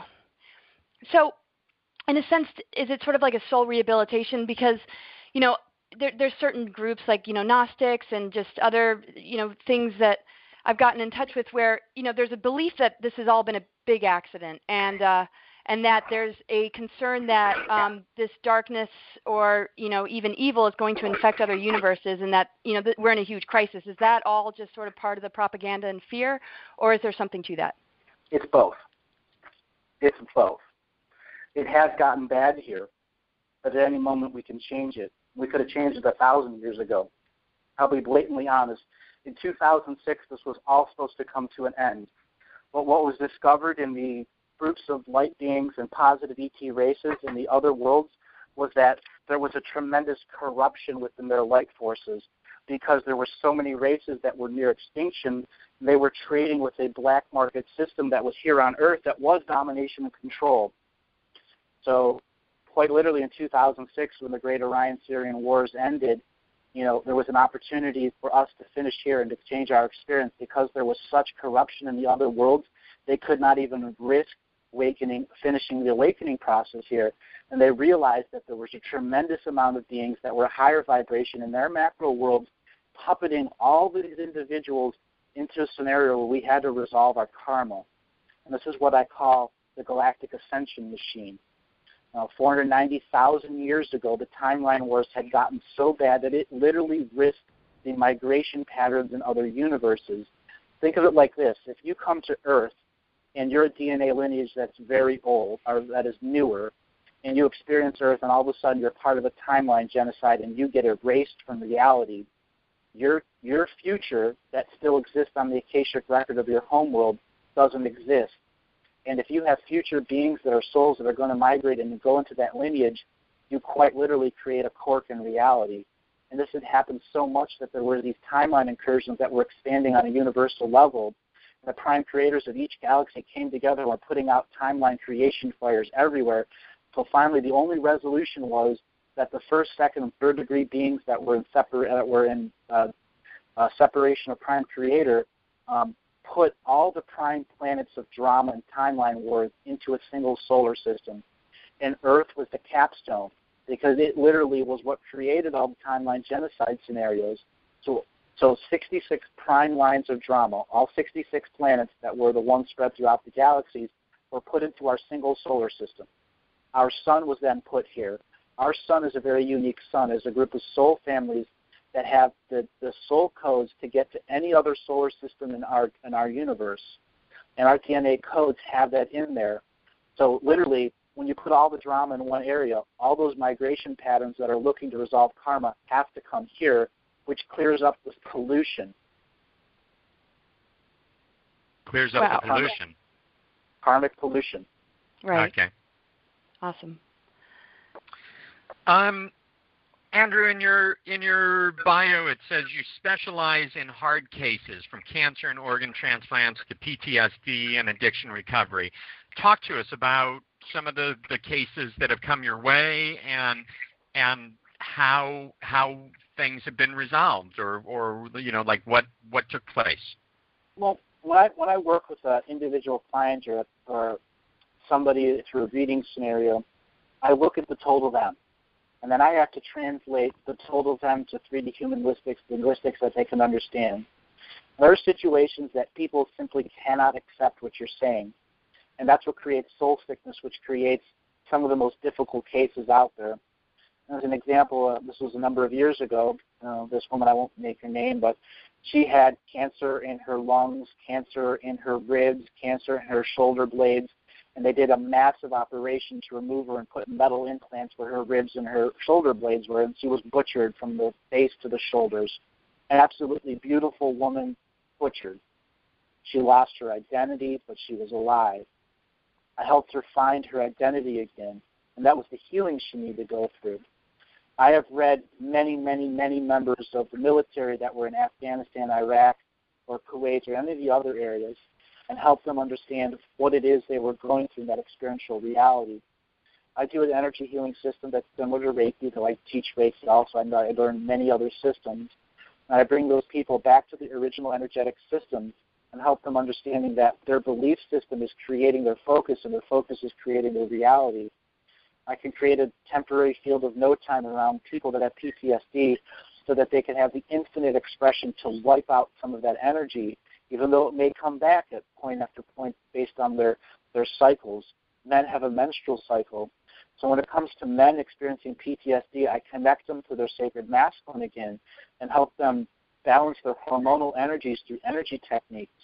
When I have a patient on a table, I'm reconnecting their cellular memory to their awake memory and allowing a download process so that their awake memory isn't the data storage. You know, if you have a computer that has 6 gigs of RAM and you try to open up 9 gigs of memories always and you're never putting it back to memory, that's what PTSD is. Clearing the mind so that it goes back to cellular memory so it does not have emotional energy attached to it. That's one of the fundamental things that causes sickness. When you have a child that's growing up and the parents argue constantly, that child is a sponge for that energy. And we store that in our gut, in our intestinal tract. And I call that negative psychic data, and that attaches to the mucous membrane along your intestinal tract. And after a while, we eat food that is processed, that is done on purpose, so that negative psychic data is like having more RAM added to your gut so that you store more in your physical memory instead of transitioning it into your cellular memory.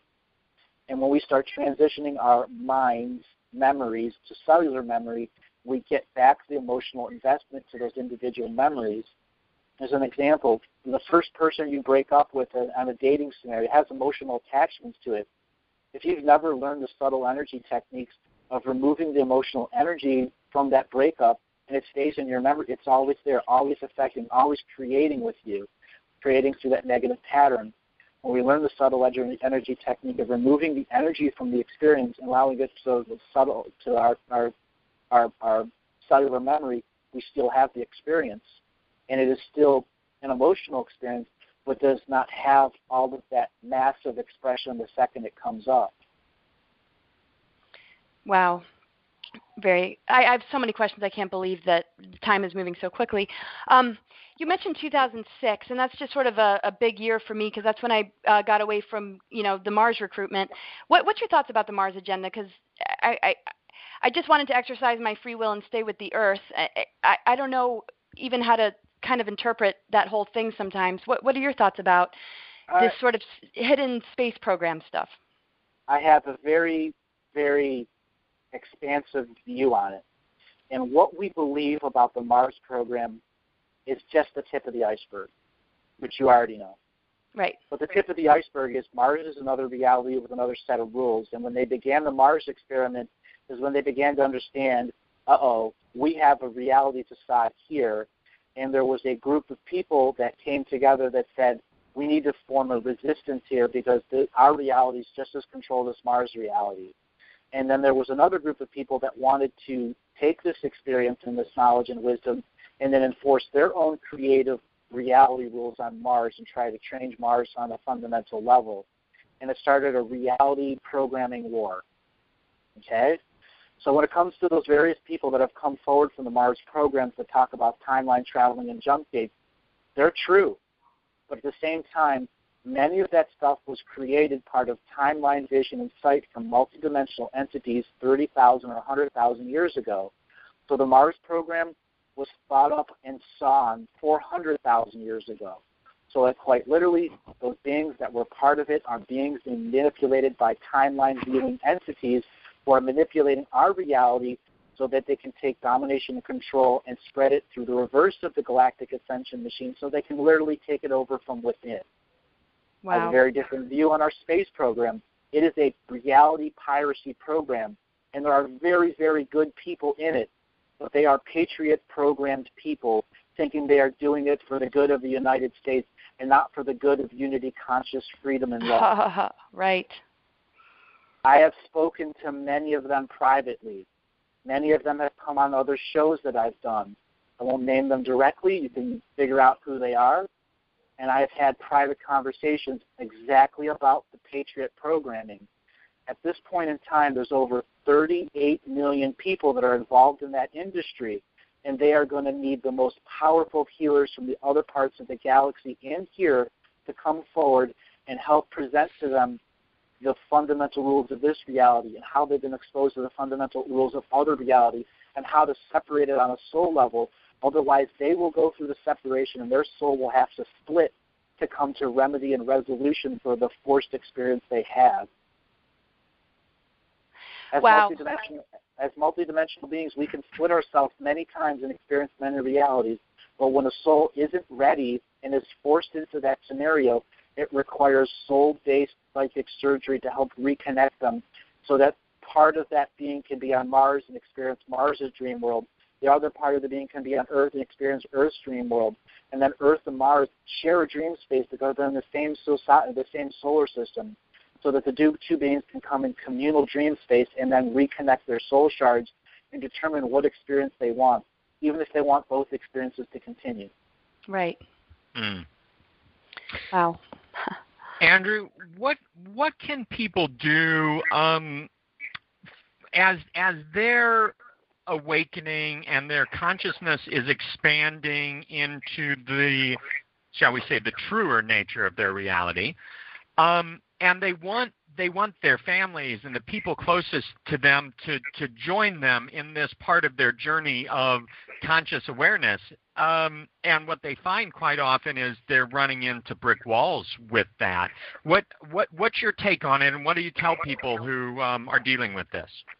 I get asked that exact same question by many people, and I'm glad you asked it. And the reason is you can lead a horse to water, but you can't make it drink. When you find resistance, stop investing, because you are expending your energy onto a brick wall that it's not in its sovereign free will yet. And many of those people are going to need the experience of the events or series of events to come back to that sovereign free will. Lead by example. Stay connected to the earth. Heal yourself. Show your I am presence as leadership. And eventually that brightness of leadership of soul and love will help penetrate the facade of their belief structures. You know, you can share things on Facebook or other social media. You can share things on local walls, artist walls. You need to be creative and understand that when there's resistance, stop investing. If you're one of those people that does that all the time, you need to look at that why. We're all radio hosts here, and we're doing this because we love it. Mm-hmm. We are changing people because they choose to come to our soul energy, our soul vibration, the material we present. Whatever brings them here, it's here. And the expression is, learn who is resisting and who's not. And if you find yourself resisting because you want to enforce the rules onto other people, stop telling them. Stop talking to them. Confront yourself. Get out into nature and hike. Go fishing. Write a book. Do something other than trying to convert people, because that's one of the biggest fundamental mistakes. You cannot convert people's reality. They do it on their own when they're ready. Yes. When you bring a message to someone who's not ready for it, they will not hear it, and in fact, they will skew it in such a way that will damn your own message. Mm-hmm. Right.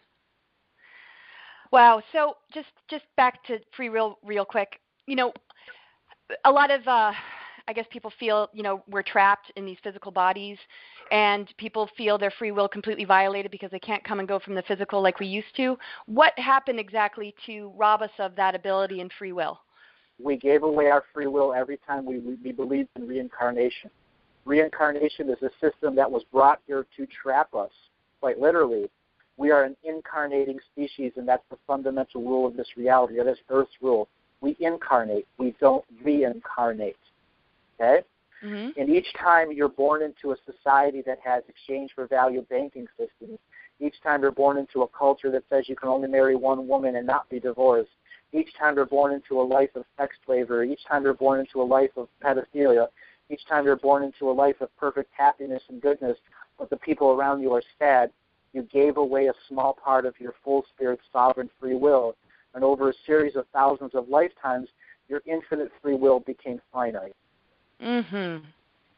And you reclaim it in the I am present self, because we control reality. The facade does not. It instills belief systems into culture, and we're born into those cultures, and we can change those cultures anytime. Look at the 60s and the 70s. So, Andrew, what is the extent of that statement, we control reality? Where does that hit a limit, or does it? It doesn't hit a limit because it is the own individual's expression. Look at the contract removals I wrote. Somebody else can expand that to 50 pages and make it poetically powerful. I covered the main points so that people understand it is that expansive, the mining of your free will. Every time you vote, you are giving 4 years of your free will away for a presidency that never will represent you. Every time you pay your taxes, you're supporting a black market-based industry that you'll never know about.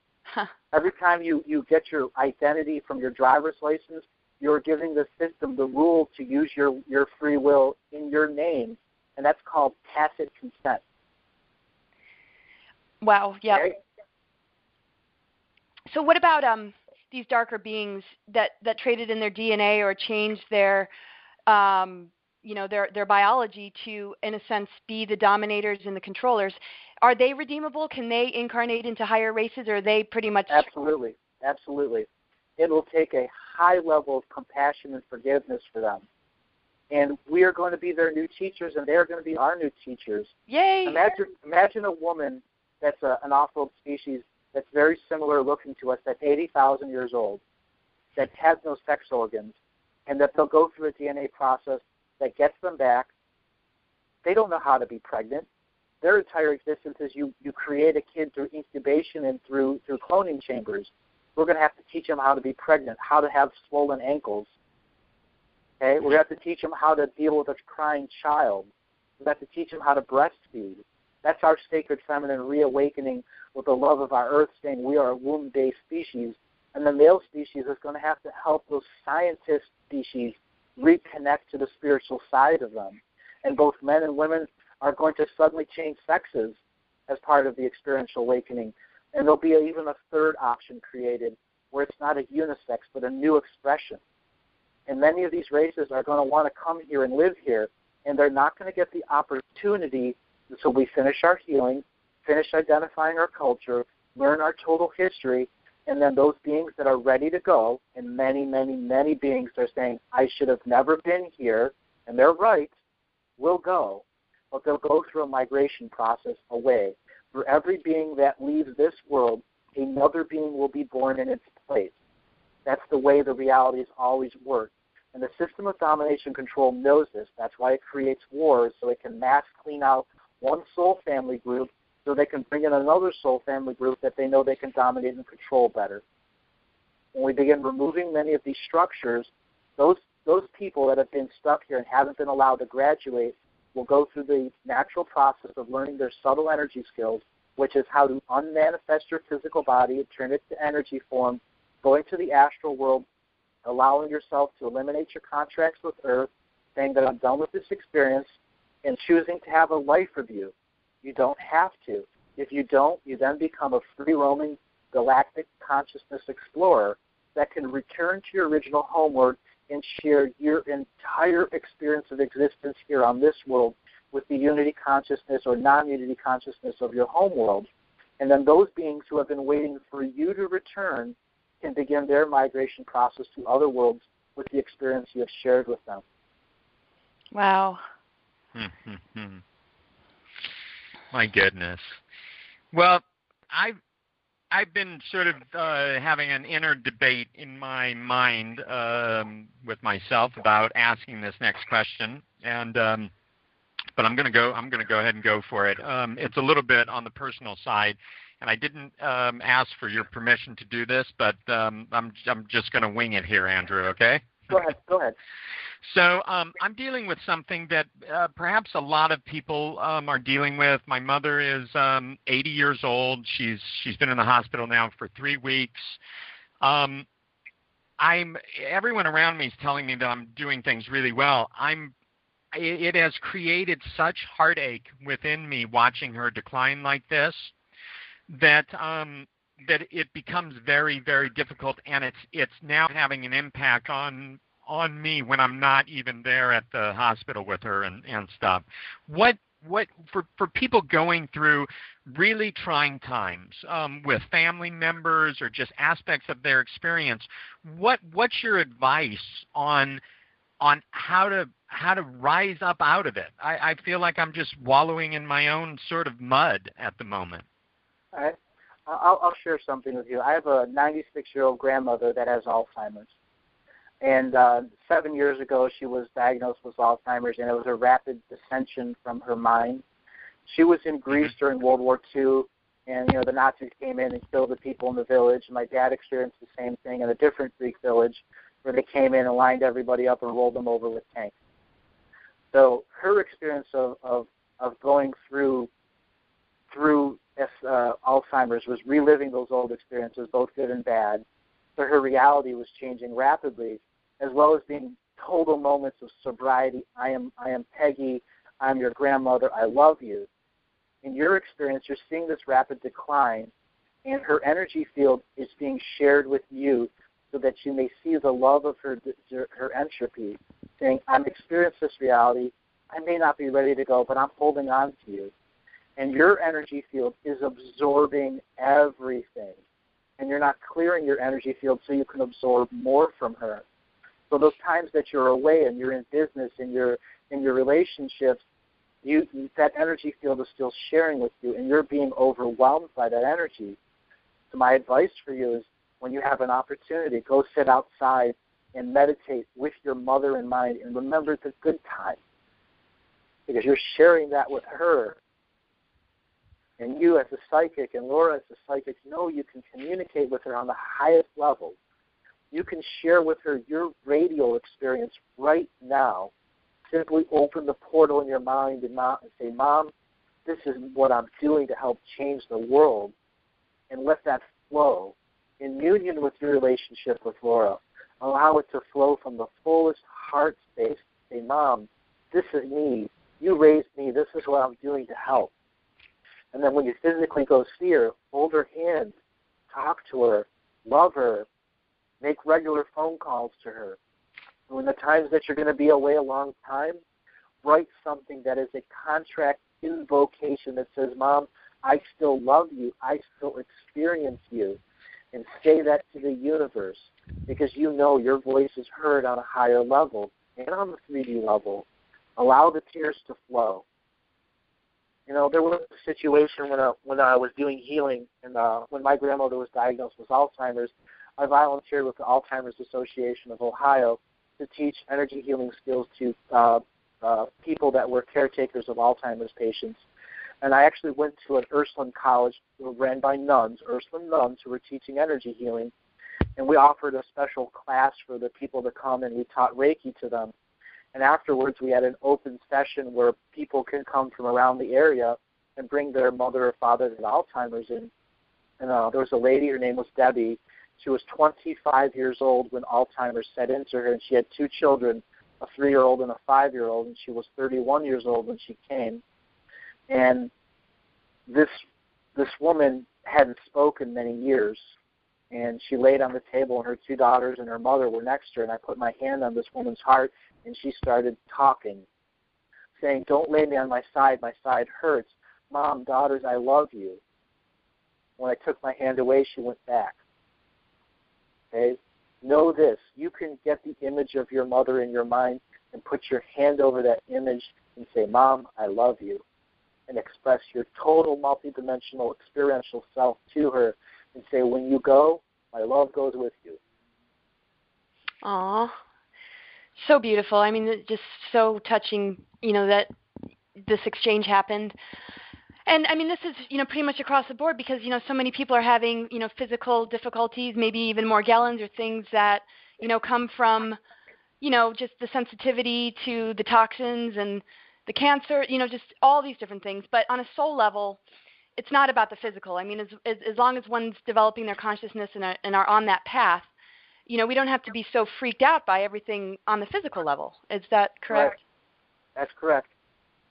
It is the I am presence that can banish fear and create a field of love that goes beyond reality. And souls will reunite. I mean, we'll see our loved ones after they transition. Absolutely. And both you and Dr. Dream as psychics know, even when they pass on, they're still there. You exactly. just have to create the field that they communicate through. Yeah, I just wanted to make sure that the listeners hear that. I definitely know this deep, deep in my heart and feel it, and I'm aware of it, when I tap into it. But I know that it's so hard in the moment for people when they're struggling through the emotions. So thank you so much for how you worded that. And just this whole interview has just been so incredible. Can you let our listeners know where to find you, what your contact information is, or maybe some events you'll be doing soon and all that? Sure. Actually, I'm going to be doing an event with you, Dr. Dream, Teal Scott, Lisa Renee, Tom Lesher at the Return to Atlantis event in the Crystal Sands Beach at Lido Key, Florida, October 4th through the 6th. You can also get a hold of me through sovereignmedia.net. That's a new media organization I'm creating along with Larry Bazell to bring all of the consciousness explorers into a very sovereign state of expression. You can get a hold of me at andrewbartzis.com for updates, as well as I do a Galactic Historian show with Chris Hales on Blog Talk Network on Tuesdays and Thursdays from 1 to 3 p.m. Pacific. I offer a large variety of archives and well over 1,500 hours of archives of me doing live readings, as well as me doing specific Galactic Historian readings, Galactic Historian shows. I've just begun to release the 54 million year timeline history that I read in Mount Shasta.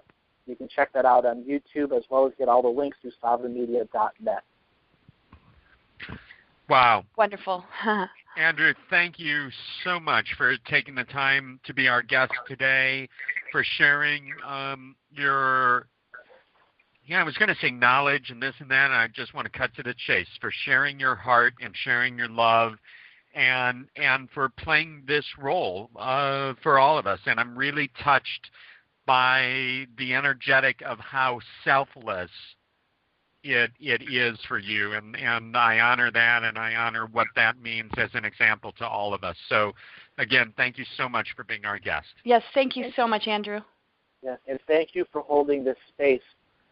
Without you two holding this powerful space, I could not have gone into some of the transitional linguistics that are reaching out beyond time and space and helping people return to the consciousness explorers that they are. Oh, beautiful. Thank you so much. And we'll be in touch soon. Can't wait to see you in Florida. Oh, I know. I can't wait. It'll be a blast. It is.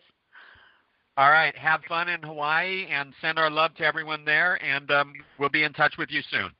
All righty, guys. Take it easy. I love you both. Okay. Love you too. Bye. Bye. Bye-bye. Bye-bye. Wow, that was really expansive, really remarkable. I mean, that was an incredible interview. What are your thoughts? This was over the top for me. I'm always looking for more opportunities to tap into the empowered self that I came here to experience, and spending, an hour and 40 minutes just interacting with Andrew like that is like I have felt my empowered self like exponentially expand.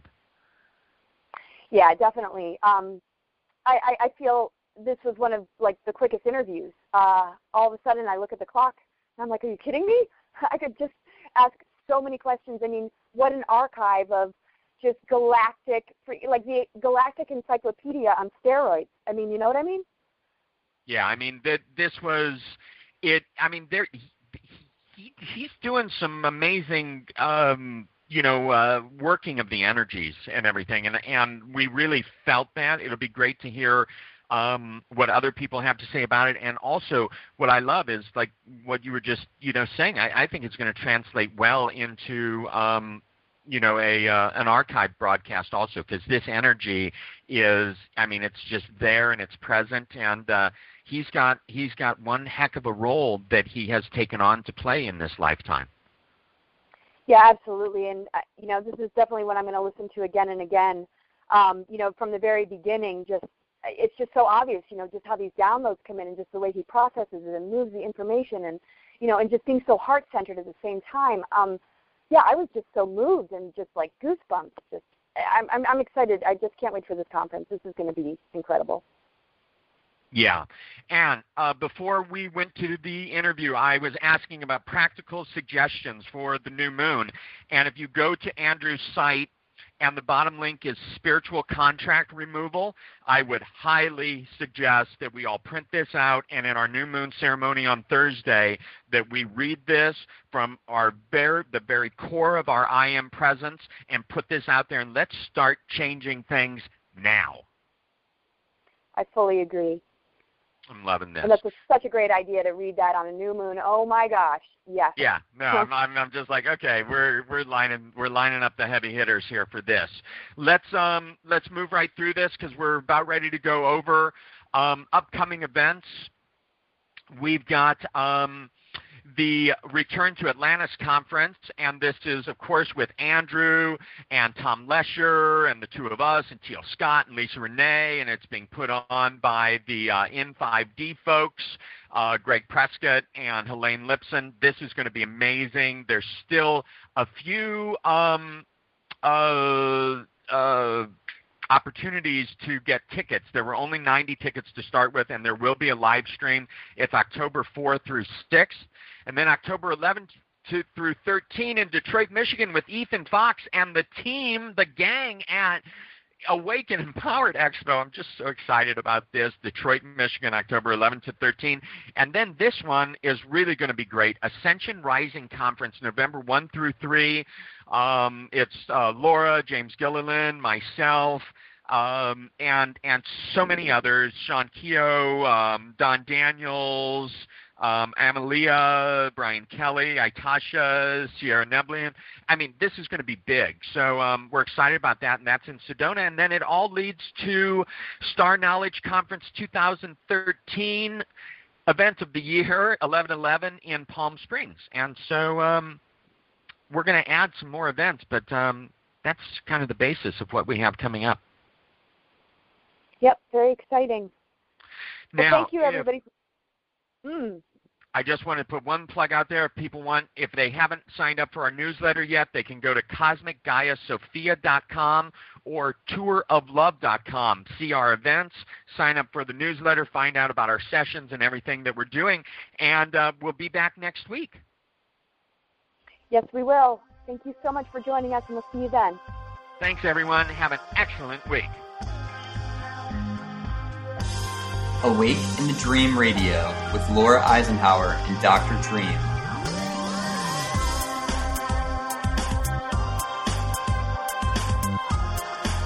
Raising your frequency and expanding your consciousness, one guest at a time.